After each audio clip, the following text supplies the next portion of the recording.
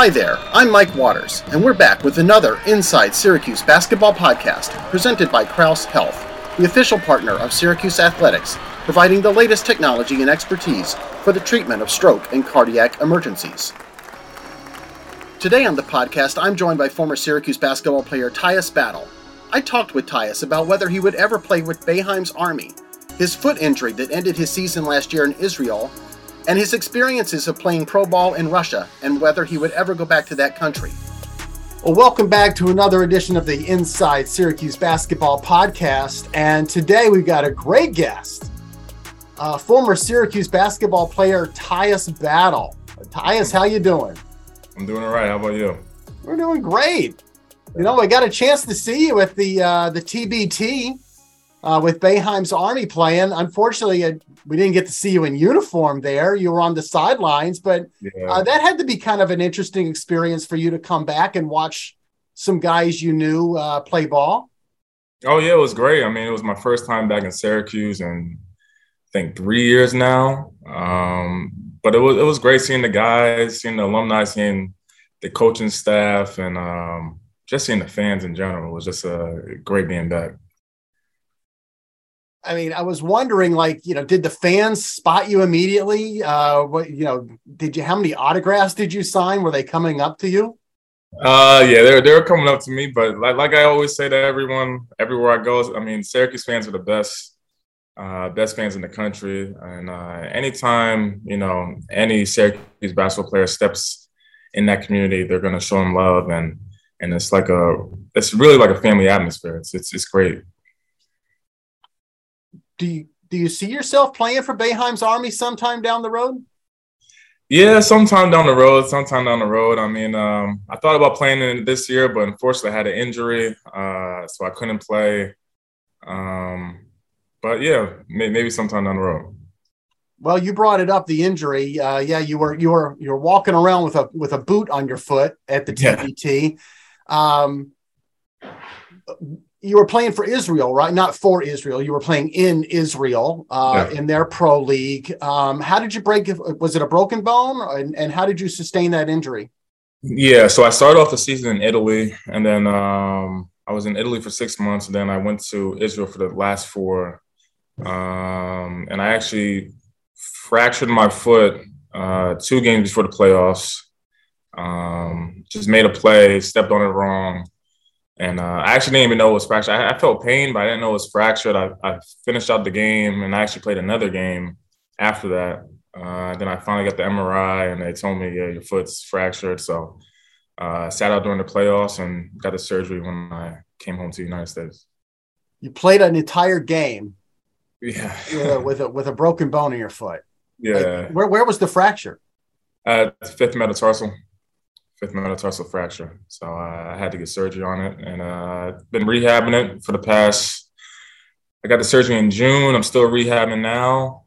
So it's been, a good process, just recovering my body and just, it's good being home. So it's going well, and the rehab is going in the right direction.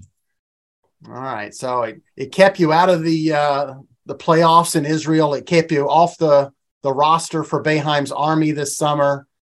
Maybe next summer for Boeheim's Army? Maybe next summer. Okay. You mentioned that you were playing in Italy at the first 6 months of this past season. But I looked it up. You were in an interesting part of Italy. You were on the island of Sardinia. Yes. Sardinia, yes. What was that like? It was beautiful. I mean, it's so Sardinia is an island south of Italy. So you're not really on mainland Italy where Milan and Rome is and everything else. You're a little bit south. It's a beautiful island. I mean, it's a very popular vacation destination. A lot of people go there just to, see the water. I mean, the beaches there are amazing. And the people there are really nice. So I really enjoyed my time there. That's not bad to live and work in a place that's a vacation destination for others, right? Yeah, not bad at all. Not bad at all. How close were you? I mean, were you right on the ocean there? Yeah, I was about a 10-minute drive to the beach. So I would go there a good amount. I mean, the water was extremely clear. The most I mean, I'm from New Jersey, so like the water here isn't the best. So going to Italy and seeing, able to see your feet through the water, crystal clear, it was pretty cool. And you left there in January. Yes. Signed immediately with a pro team in Israel, and I know that Israel Pro League is very popular for former college athletes, Americans over there. In fact, one of your teammates was the Virginia guard, London Perrantes, right? Yes. London. London's a great guy. I mean, we always made jokes about the whole Syracuse, Virginia thing. I think I played him my freshman year, and we actually beat him at the Dome my freshman year. So I always made jokes about that. But he's a great player. We had a pretty good team, very talented players. And when I got there, we were struggling to make the playoffs, but we ended up making a huge playoff push, ended up making the playoffs. And unfortunately, we had a couple injuries, which set us back. Yeah, you and London. Yeah, me, London, and yeah. So it was unfortunate, but I'm really happy with the squad that we were able to make a really good playoff push at the end of the day. What's it like to play in Israel, especially the part of the country that you were in? You were in a very kind of a smaller city there. You weren't in Tel Aviv or any place like that. And I don't even know if I'm going to even attempt to pronounce it, but it was like Ganer. Ganer. Yeah. I was so Ganer is not. Ganer is not even a city. It's like more of it's like a community. Honestly, it's like you could think of it as like a suburb. So like it's just a small community. I'm about 40 minutes from Tel Aviv. I was in northern Israel. People there were extremely kind. People in Israel were extremely nice. Lifestyle was amazing. People at the beach every day. So weather was 80 plus every day. So I have no complaints at all. Another beach? Yeah. I got lucky. I mean, all my playing basketball career, I've been in cold areas, and now this year I've been in 2 warm areas. So. Now, as a player, though, playing in Israel, especially Ganer, where you were, I looked it up. The arena is like a 2,200 seat arena. That seems fairly small. Yeah. What's that like as a pro athlete? It's definitely different. But when the games are packed, they're packed. I mean, the fans, overseas fans are very passionate about their teams, and they represent their team. They traveled all across Israel to see us play every game. So the fans there were amazing, and the fans that honestly in every country I played in have been amazing so far. So it's pretty special there. All right, there's one country I'm dying to ask you about in terms of like your travels through pro ball, and that's like I think it was 2 years ago. You were in the Russian Pro League. It's called the VTB. Yeah. Right. The VTB. So you're basically in Siberia there. Yeah, I was in Siberia. Yeah. Siberia. Now, most Americans hear Siberia and they think, God, you're in parkas and it's snow and it's brutal weather. Wilderness and wolves running around. Yeah.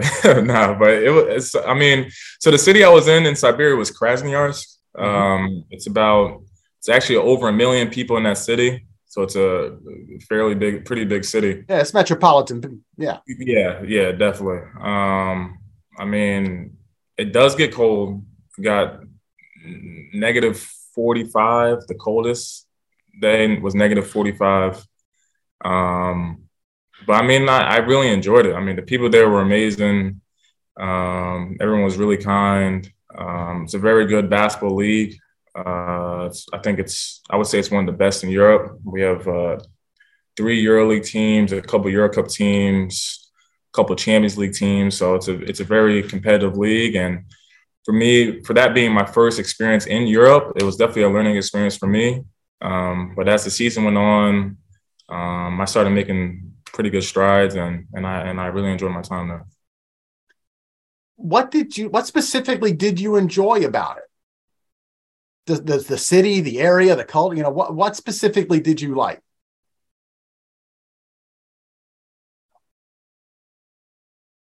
time being overseas besides like Canada or something like that, or Mexico.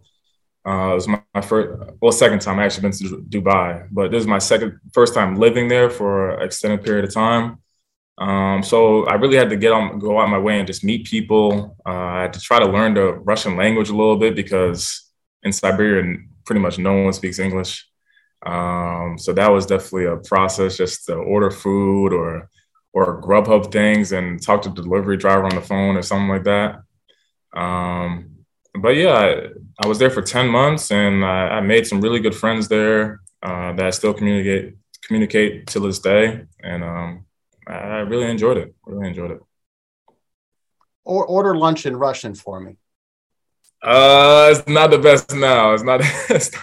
All I know is like kuritsa, which is chicken. I would keep it really simple. I would try my best, but it was definitely, some days were definitely a struggle. Like I would be on the phone with the guy for like 30 minutes just trying to get him to my apartment. So it's definitely a struggle sometimes. Do you ever get lonely? Yeah. Can it be like a solitary experience? The thing overseas is you have to be, especially the first first month or two there, you have to really go out your way and get to know people. Because there's a language barrier, there's a cultural barrier and stuff like that, and you don't know the area and stuff. So you really have to go out your way and try to get to know people, make some friends, and then they begin to showing you around and showing you how they live. And, so once that happened, it got a lot better for me. But the first couple months there were definitely a struggle. Just learning the style of play, because the European style of play is so different than the United States. The language barrier and everything else, and the travel, especially in Russia, the travel for me was very difficult. Every away game, we had to fly to Moscow, which is a 5-hour flight and a 4-hour time difference. And from Moscow, sometimes we had to fly even farther because not every team is in Moscow. So just that, and yeah, it was tough the first couple of months, but once I got adjusted, I really enjoyed my time. Now, obviously, a lot has changed in Russia since you left. Yeah. There's now the war in Ukraine. Yeah. I don't know if the folks that probably watched and cheered you on in Krasnaya, if they're really aware of the war. So I don't really know how much within Russia has changed, but obviously things have changed from the outside looking in. Yeah. Does that impact, your decision or other athletes' decisions maybe to go there next season? Yeah, it definitely does impact it. I know once the war started, luckily I wasn't there, but once the war started, a lot of Americans left. And it's a really unfortunate situation because a lot of people don't know that. Ukraine, of course, is neighboring country to Russia. And a lot of people I know, their dad is from Ukraine, their mom is from Russia, or vice versa. And now with this whole war situation, it's really unfortunate what's going on there. And it's really sad to see. But yeah, as a basketball player, it definitely weighs your decision on if you want to go to that country or not. And for me personally, with the war going on, I definitely wouldn't go, but everyone makes their own decision at the end of the day. The other thing that's kind of changed for athletes in, going over to play in Russia, especially Americans, is the Brittney Griner situation. Yeah. And I was wondering what your take is on what's happening with her. It's sad to see. Because a lot of people don't know. So a lot of WNBA players, they play overseas. After the WNBA season, they go overseas and they play basketball there. Because a lot of them, they make even more money overseas than they do in the WNBA. So Brittney Griner was making, I think, like 7 figures in Russia. She's been playing there for multiple years. She's comfortable she was in Moscow. She was comfortable with everything there. And then with this war and everything that's going on, the situation happens. And unfortunately, I think they're using her as like a political, pawn. And it's unfortunate. It's really unfortunate to see. And I wish her the best of luck with that situation. Whether there's a war going on or not, when you're an American, especially an American athlete, leaving Russia, I mean, how careful were you? Oh yeah. I mean, well, honestly, I was first off, I was ready to go home. I mean, I was there for 10 months. I hadn't seen my family in 10 months. So I was extremely happy to be going home. But going through, their version of TSA and stuff like that, I'm always extremely careful. Because there's been times, you get stopped, they ask you questions and stuff like that. But the best thing you can do is keep calm, just answer the questions honestly, and usually it just lets you go. Yeah, I can't imagine what she's going through at this point. Yeah, it's really sad, really sad. So what are your plans for next season? Does it depend on the continued rehab on your foot? Yeah, it just depends on the continued rehab. I mean, like I said, the rehab is going well.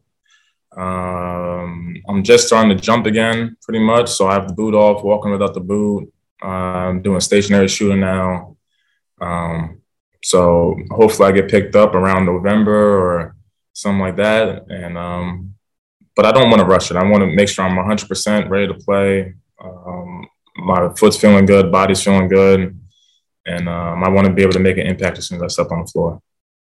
Are you or your agent fielding calls already from teams? I mean, I'm sure some folks are probably calling to inquire about how you're doing and if you're interested. Oh yeah, definitely. But actually at this time, most guys are already, so people don't know, we leave out, when you play overseas, you leave out in August. So most guys are already with their teams, working out, and they usually have their roster set already. But same with overseas. I mean, cuts happen, trades happen, all that stuff. So I'm just going to make sure I'm ready. And when I get a call, I'll be ready to play. Sure. I mean, we already know Jimmy Boeheim's in Greece, and we know Brandon Trish is back in Dubai. Oh, okay. Second year in a row. Yeah, he's there. That's nice. Dubai is beautiful. Beautiful. The other thing that happened in Russia when you were there is early on, I think you were among several guys on the team, right, that had COVID, right? Yeah. I mean, I think that was the year when COVID was going on, or that was the first season back from COVID. Yeah. And actually, I that was my first time getting COVID when I was in Russia. And during that time, they had to quarantine for like 14 days. But that was the time period everyone was quarantining for 14 days. So I think I got COVID in October. I quarantined for 14 days. And the VTB rule was to play again, you had to test negative twice. So I ended up being stuck in my apartment for about 20 days straight. And that was rough. And that's when I really had to learn some Russian, because I had to get the delivery guys to bring my food up to the door and everything else. So that was definitely a struggle, but I got through it. Google Translate, right? Yeah. Google Translate is the best invention of all time, in my opinion, because that got me through it. Nearly 3 weeks in quarantine and really early on over there. I mean, so what did the club do? Was the team able to help you through that at all? Oh, yeah. I mean, the team always kept in contact with me, make sure I was okay, asked if I needed anything. But the problem is that pretty much all our guys were sick at the time because, COVID spread so fast. So we played a game, and the team had a couple guys who had COVID. They spread it to us, and then we spread it amongst our teammates. And so all of us were pretty much quarantined at one time. So it was a whole big lockdown. Unbelievable. That had to be just terrible. No, it's terrible. But it happens. It happens, and I got through it. Everyone's healthy now. Well, good. Yeah, right. At least some blessings involved with it. Definitely. It was interesting. Right after I saw you at the TBT, maybe a week, maybe days later, a photo of you pops up on social media, and it's you and your little sister Gigi, standing in front of the Block S up at the Mello Center. Yeah, and she's got an offer from the Syracuse women's basketball team. Can you take me through that and what happened there with Gigi? So yes, I mean, my little sister, if people don't know, she's just turned 14. She's going to be a freshman in high school this year. She's getting a lot better. She's extremely talented, athletic. And she just started playing basketball about 3 years ago. So I thought she was a soccer player. Yeah, when I was at Syracuse, she played soccer, she did ballet, she did a bunch of other things except basketball. And so then we were like, all right, everyone else plays basketball, so we're gonna put one in your hands and see how you like it. And she fell in love with the game, and she's been working really hard. So that's one of the other reasons I came to Syracuse, because she had an elite camp and I wanted to see her play. I haven't seen her play in about 2 years, and I was able to finally walk around with a boot on. So I saw her, watched her play. She played really well, and Syracuse ended up offering her. So, and she's extremely excited about it. What was that like? Were you around? Were you within the earshot or whatever when I guess, was it Felicia Leggett, Jack, that made the offer to her? Nah, I wasn't in earshot. I know. I just let her do her own thing. But for me, having my sister, get an offer from the university I went to is huge for me. I mean, I even showed her around campus a little bit, try to, persuade her a little bit, She's going to be a freshman in high school this fall. How tall is she? She's about 5'11" now, 5'10", 5'11". So she's been really growing. She can handle the ball. Working on her jump shot, getting better with that. Rebounds, plays hard, defends. So I think she has a chance to be really good. And of course, she's not you and her. We can't. That doesn't stop there in the family. Your younger brother, Caleb, right? Yes, Caleb. Yeah. Got it right this time. Yeah. Yeah, it's kind of been a running joke for the listeners out there. It's like I mangle his kid brother's name every time. Yeah, I mean, a lot of people do, but it is, you got it right this time. But Caleb, I mean, he had an amazing year last year. Started off playing amazing. Unfortunately, he had the same injury as me, which is crazy. He broke his 5th metatarsal as well. 7 games into the season. He plays for Temple in Philadelphia, and he was averaging 21 plus points per game, shooting 50% from the field, 48 from 3. So he was playing amazing. And it's really unfortunate that happened to him. But, I mean, it made him, work even harder this summer. They have some guys returning, and they added some pieces. So I think they're going to have a pretty good squad this year. Now, Temple and Syracuse are both in the Empire Classic in Brooklyn. Yeah. What happens if both of them win their opening round games and it's your kid brother against your alma mater? I mean, I always have to go with family. So I mean, I love Syracuse every other game, Syracuse fans, if you're listening to every other game, but it's my little brother. So I mean, Well, I guess it's all the more important than that Gigi goes to Syracuse, so you don't have split allegiances down the line. Definitely. All right, I got a pop quiz for you. Mm-hmm. Do you know how many points you scored in your Syracuse career?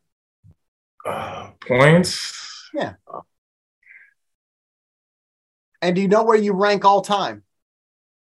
Honestly, I don't even know. I know it's over. I think it's over 1,500. I think. A little more. Yeah.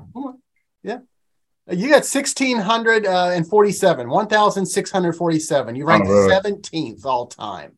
17th all time. Here's the real question, though. Yeah. You played only 3 years at SU.